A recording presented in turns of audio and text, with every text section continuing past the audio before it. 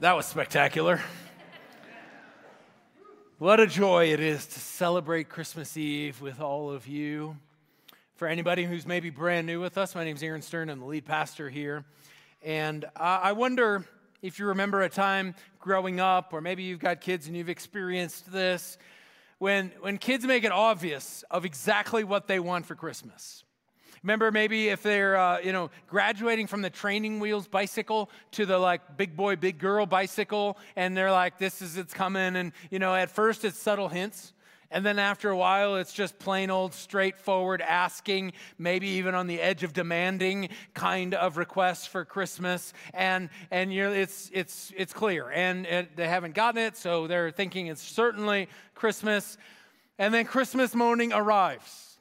And you're as a family hanging out, sitting around the tree, and it's your turn. I don't know how your family is, but ours is one at a time. I've heard of some families that are just absolute pandemonium, everybody at the same time, whatever the case might be.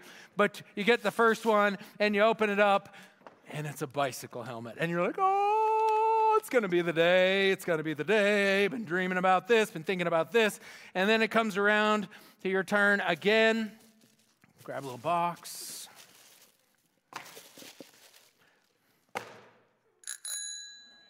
Bicycle bell, this is looking good. Promising, very promising. Open up the box again. We've got some lights that you put on your spokes. Very important. Very important. And lights for the front and the back of the bike. Safety first. And so you're like, okay. Now, you do notice at the tree there's no big box or big bicycle-looking thing. There's nothing big enough for that. So you think it must be in the garage. It must be in the closet. Maybe they put it outside. And so, you're getting to the end and all the presents are disappearing and you're just anticipating, oh, we've got one more. And you get to the end, all the presents are gone. And mom and dad say, Merry Christmas. And they're like, have fun, enjoy your helmet.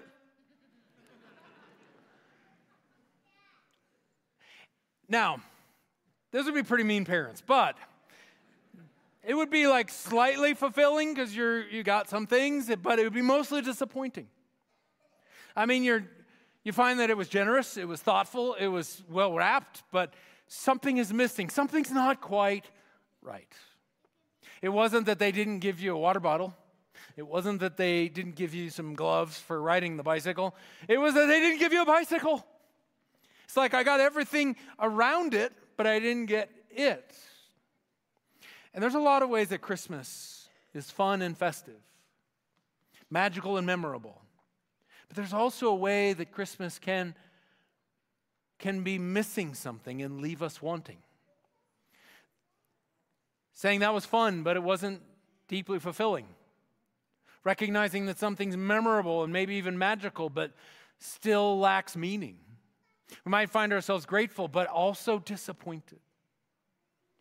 Having all the trappings of Christmas cheer, Christmas peppermint lattes, lights, gifts, ornaments, the whole deal, but missing the center, Jesus.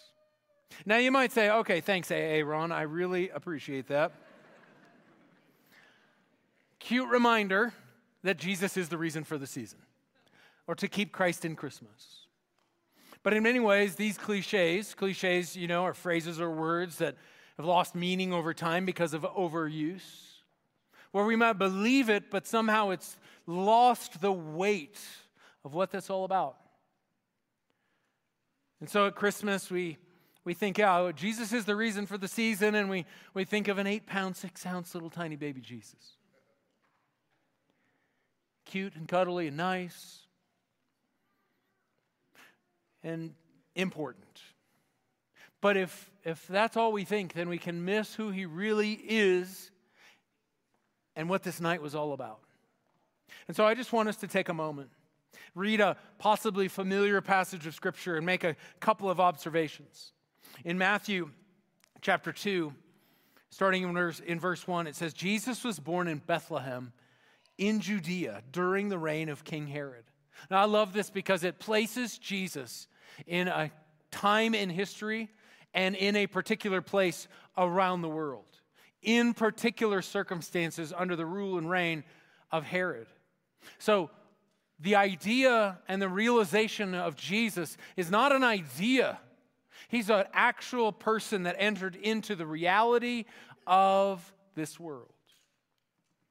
And it goes on and it says, at that time, some wise men from eastern lands arrived in Jerusalem.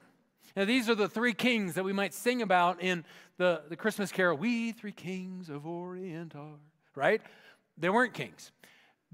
They were wise men or magi or something, but they brought gifts. And it's maybe possibly one of the places where we came to start giving gifts or gifts to be a part of Christmas. But they asked, "Where is the newborn King of the Jews? We saw his star as it rose, and we have come to worship him." King Herod was deeply disturbed when he heard this, as was everyone in Jerusalem. So the first thing I want to identify about Jesus is that Jesus is a disruptor.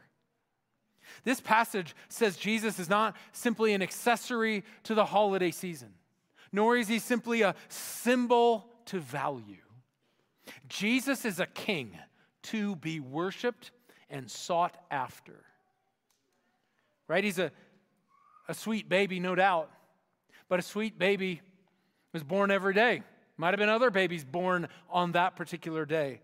But a sweet baby doesn't really disturb a king unless that baby in some form or another threatens his power.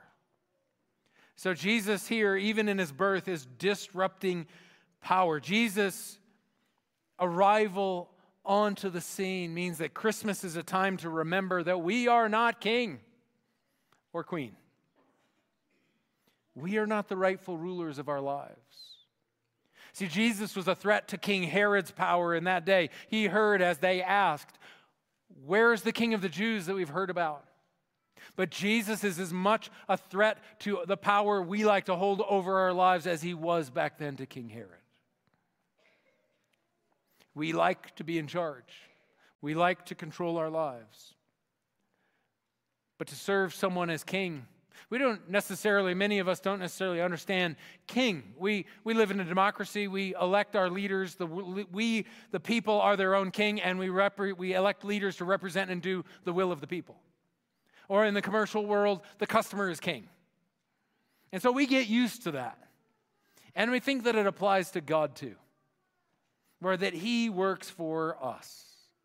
And if we're honest, in some way or another, we actually want a God who exists for us, who does what we want. We want to be the main characters of our own stories. And we would love to have Jesus be a part of it, but actually just as a supporting actor. We find ourselves back in charge. Eugene Peterson, he wrote the Message version of the Bible, and he was a pastor for 30 years. During that time, he wrote quite a few books, one of them being Where Your Treasure Is. And in this book, he says, the self is persistent. Quietly, subtly, ingeniously, it works itself back to center. Jesus arriving as king is a reminder to each one of us that he is king and we are not. We are not the ones in charge, because if we are, then we are leading, and we oftentimes want Jesus to follow us and bless the things that we're doing. Maybe for some of you, you've been following Jesus for a long time. And somehow, in some way, Jesus doesn't seem to disrupt your life much anymore.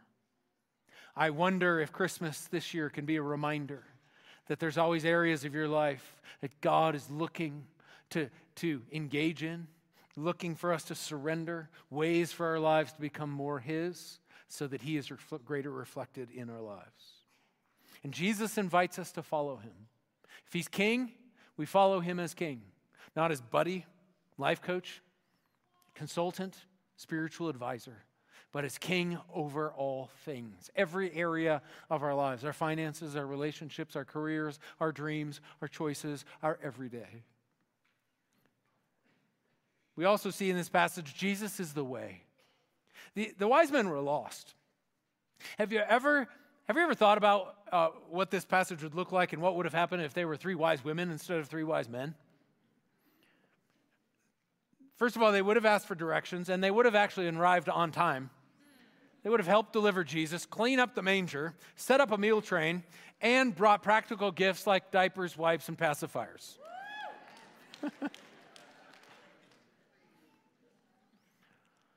But here they are, lost and searching and looking.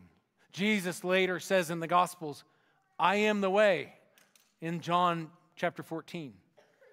He doesn't just say, I know a way, I have a way. He says, I am the way. That's a strong claim, and actually, to many of us, if somebody said that to us other than Jesus, we would think that's an arrogant claim. It certainly would be disruptive, and this is why. Because if Jesus is saying, I am the way, then that would mean something about us. It would mean we're lost, and we need a way.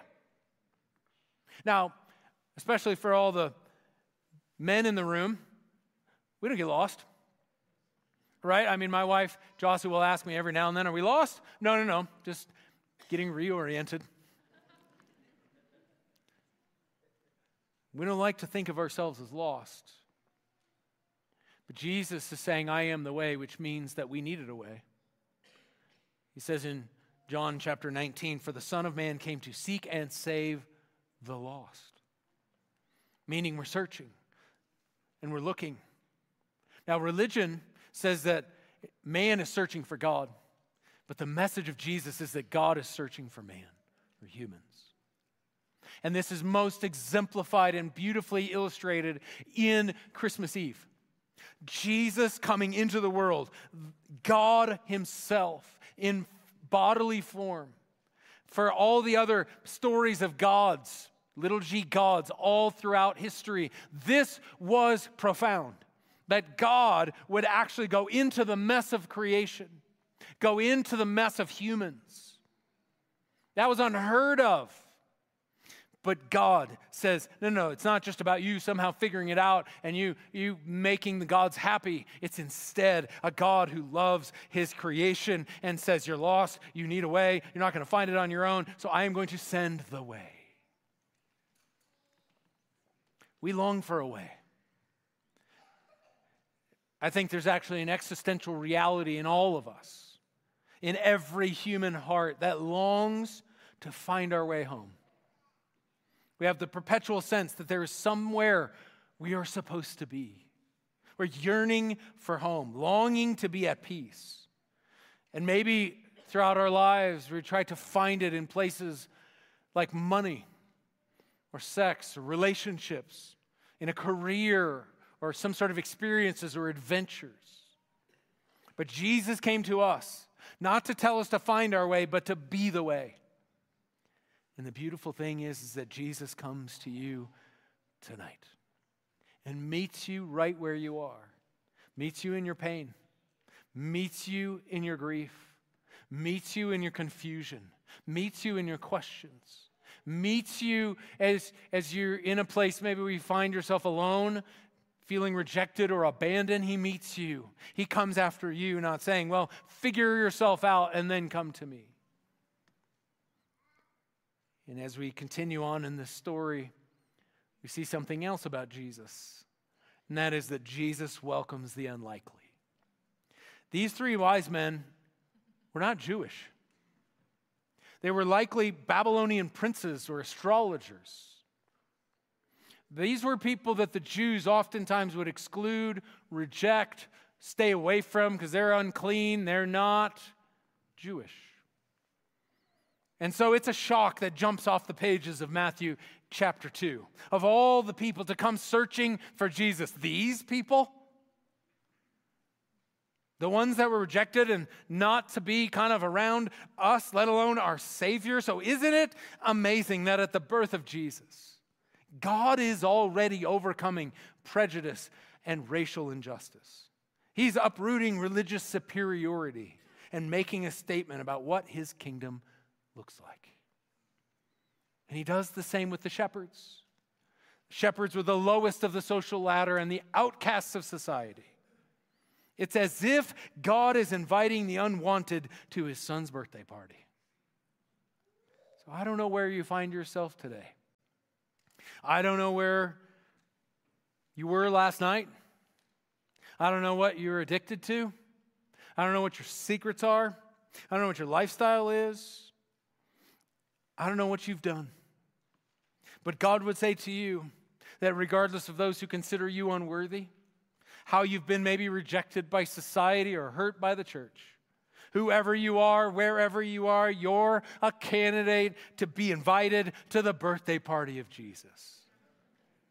The unlikely ones, the unworthy ones, the ones that somehow wouldn't normally make it or be invited by the people that are the elites and this and that. You're invited. And God is inviting you tonight.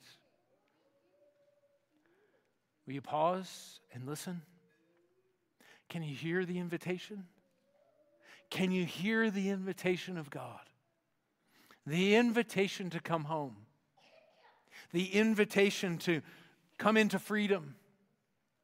For some of you, you're here today, and maybe it took a lot of courage to be here today, or maybe even a overcoming of some of your initial responses, because maybe over the past couple of years you've walked away from church, and maybe even walked away from faith. And you find yourself in a place of resistance and disappointment and disillusionment. But the invitation that I hope you hear, not just from me, but from the Holy Spirit, is come home. See, because another peppermint latte, another gift, and even a perfect gathering where Aunt Marge and Uncle Bob don't argue, and where you have a peaceful, not hurtful family gathering, even that won't heal the deepest ache of the human heart. Jesus brings peace. The angels announced to the shepherds on the hill just outside of Bethlehem, saying, peace on earth.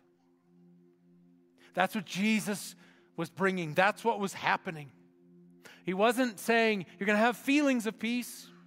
He wasn't saying there's going to be an absence of conflict. But the peace he's talking about translates from the word shalom. And the word shalom is a peace that passes all understanding. It's a peace that circumstances seem like they're chaotic and not peaceful, but there can be a peace in the deepest parts of who we are. It's talking about a shalom that says all things are right.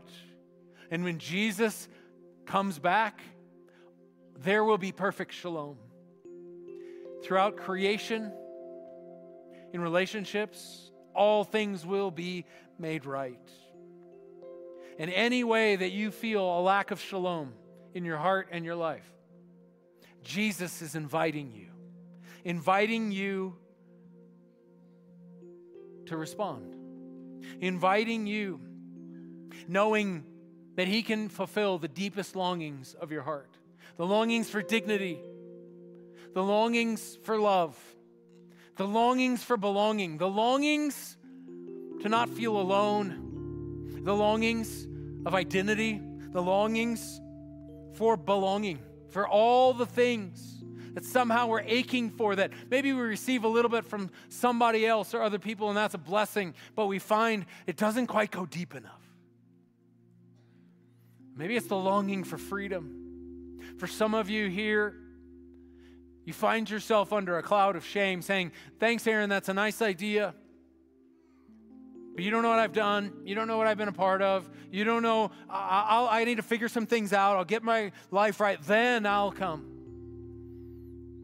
But Jesus would say to you, no, that's not how my kingdom works. That's not how my invitations work. My invitation is not for you to find your own way, then come to me. The invitation is to believe I am the way and to come to me, and I will make you whole, and I will bring what is dead back to life. I will break you free from shame. I will bring about hope in places of despair. That's the invitation. And so I wonder if you just take even a moment and reflect on the longings of your heart and allow them to collide with the invitation of God. And say, what if it's true? What if it's true that all those deepest longings are met in Jesus? and that the invitation is to cross the line of faith and to say, Jesus, you're the way, and I trust you as King. Maybe you've never said that before, and you would just take a moment to say that under your breath. Jesus, you're the way. I trust you as King. Or maybe you've walked away or wandered away and you say, you know what, I need to recommit my life to Jesus. Jesus, you're the way. I trust you as King. It's not the only thing that you need to say to God, but it's an amazing first thing to say to God on a journey of following, a journey of surrender. And so maybe you find yourself here today and you've walked with Jesus for a long time, but maybe you realize there's areas of your heart and your life that you haven't surrendered to Him as King. You know what? I've actually kind of treated Him like a spiritual advisor. I trust Him. I believe in Him. I believe that He was the Savior. But He's more like an advisor more than a king. And so maybe the moment for you tonight is a moment of surrender as well. And my hope and my prayer for each one of us is that we would see Jesus for who He is. Savior of the world, a beautiful baby for sure, which the profundity of God entering the world as a helpless baby blows my mind.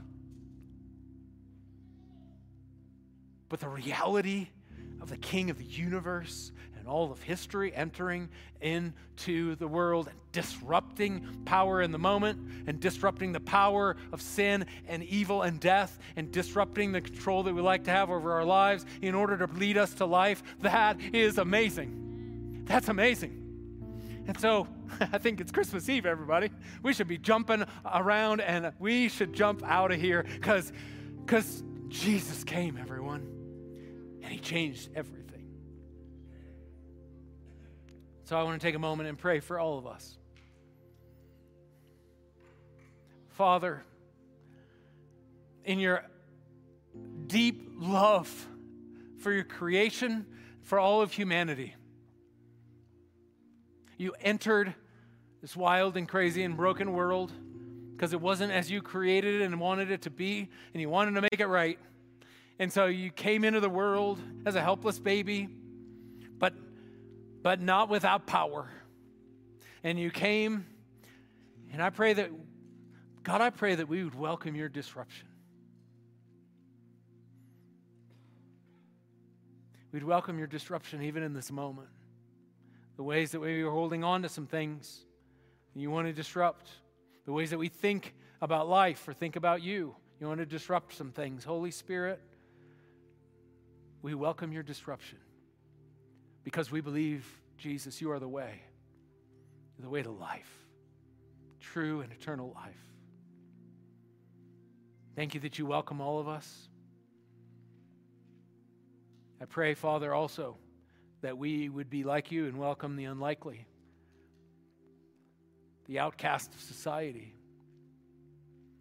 those that maybe feel or are treated as unwanted. I pray that we would be like you, God, in the ways in which we love. Thank you for your Son, Jesus. Thank you for your arrival. This we pray in the name of the Father, the Son, and the Holy Spirit. And everybody said, Amen. Let's all stand together.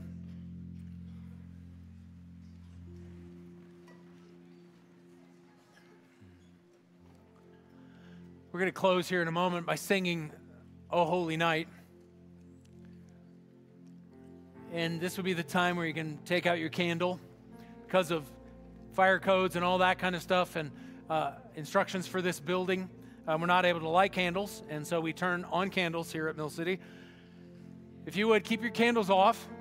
And once we start singing, I'd love for us to light our candles and not just keep them here, but go like this and lift them high, recognizing that Jesus broke into the world. And as we sang at the beginning of the gathering, go tell it on the mountain. We want the world to know that Jesus is the light. And the way that he broke in and disrupted things then, I pray that he would disrupt our lives and our lives would communicate life. that on that, oh, holy night, a baby was born. But a baby was born that changed everything. Let's sing together.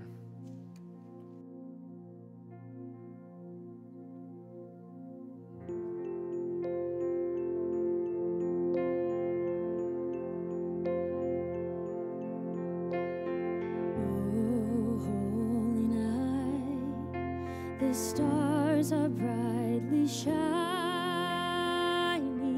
It is the night of our dear Savior's birth.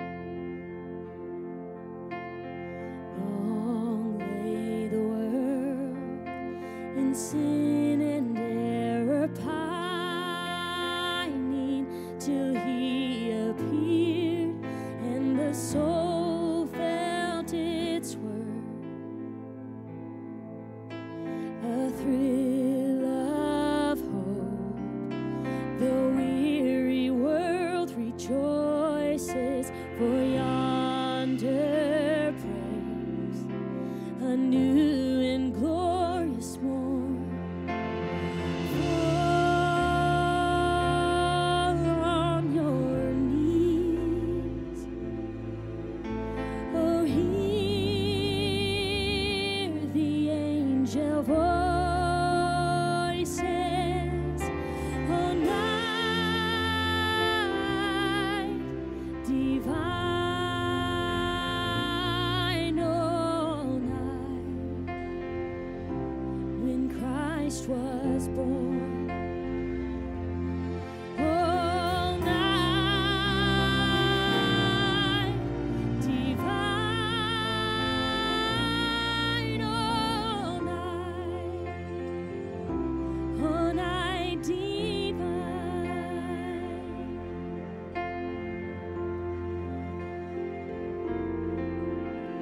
Truly he taught us to love one another. His law is love, and his gospel is peace. Chain shall he break? Chain shall he break, for the slave is our brother, and in his name all oppression shall cease. Sweet hymns of joy in grateful chorus raise we, let all within us praise his holy name. Christ is the Lord.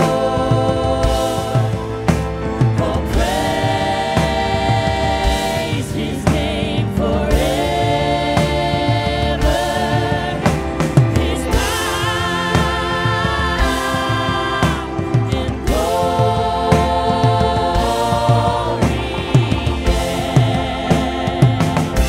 forevermore proclaim. His power and glory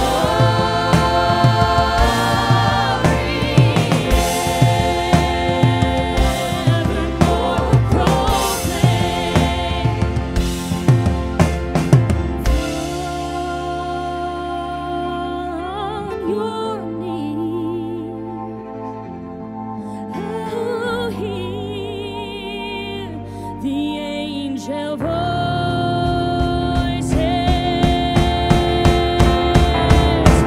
oh, night divine, oh, night when Christ was born. Oh, night divine.